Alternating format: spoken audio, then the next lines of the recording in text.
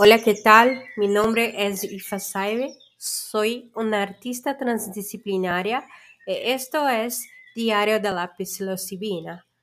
Durante este proyecto realicé una pintura y registro las sensaciones que tengo durante este proceso. Bienvenidos en la primera página de mi diario.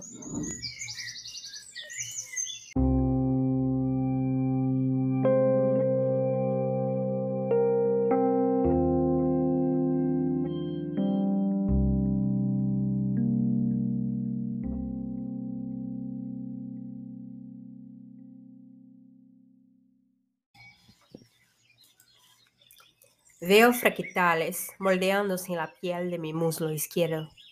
Se mueven con los acordes de guitarra que escucho. Mi piel adopta otra textura que es como plástica y un poco transparente, así que baila el son de la música. El estampado del sofá también baila. Los dibujos se mueven hacia mí.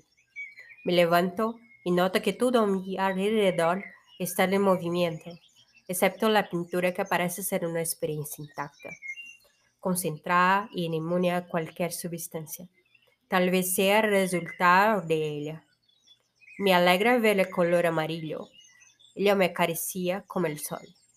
En la pantalla se enciende la luz de una casa de campo, quizás una lámpara.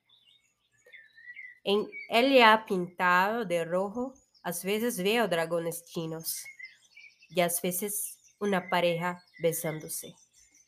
Veo abrazos por toda la pantalla, pero al fondo hay algo pesado. Hay gente desesperada gritando. Pongo un poco de amarillo porque ese color me hace feliz. Tal vez a ellos también. Me quedo mucho con el azul y cuando lo pongo en la paleta me recuerda al mar. Tiene movimiento de agua y se ve más bonito y significativo que cuando lo pongo en el yeso. El azul esconde secretos de forma cariñosa y violenta como el río. Cada detalle es un pequeño mundo, todo es inmensidad.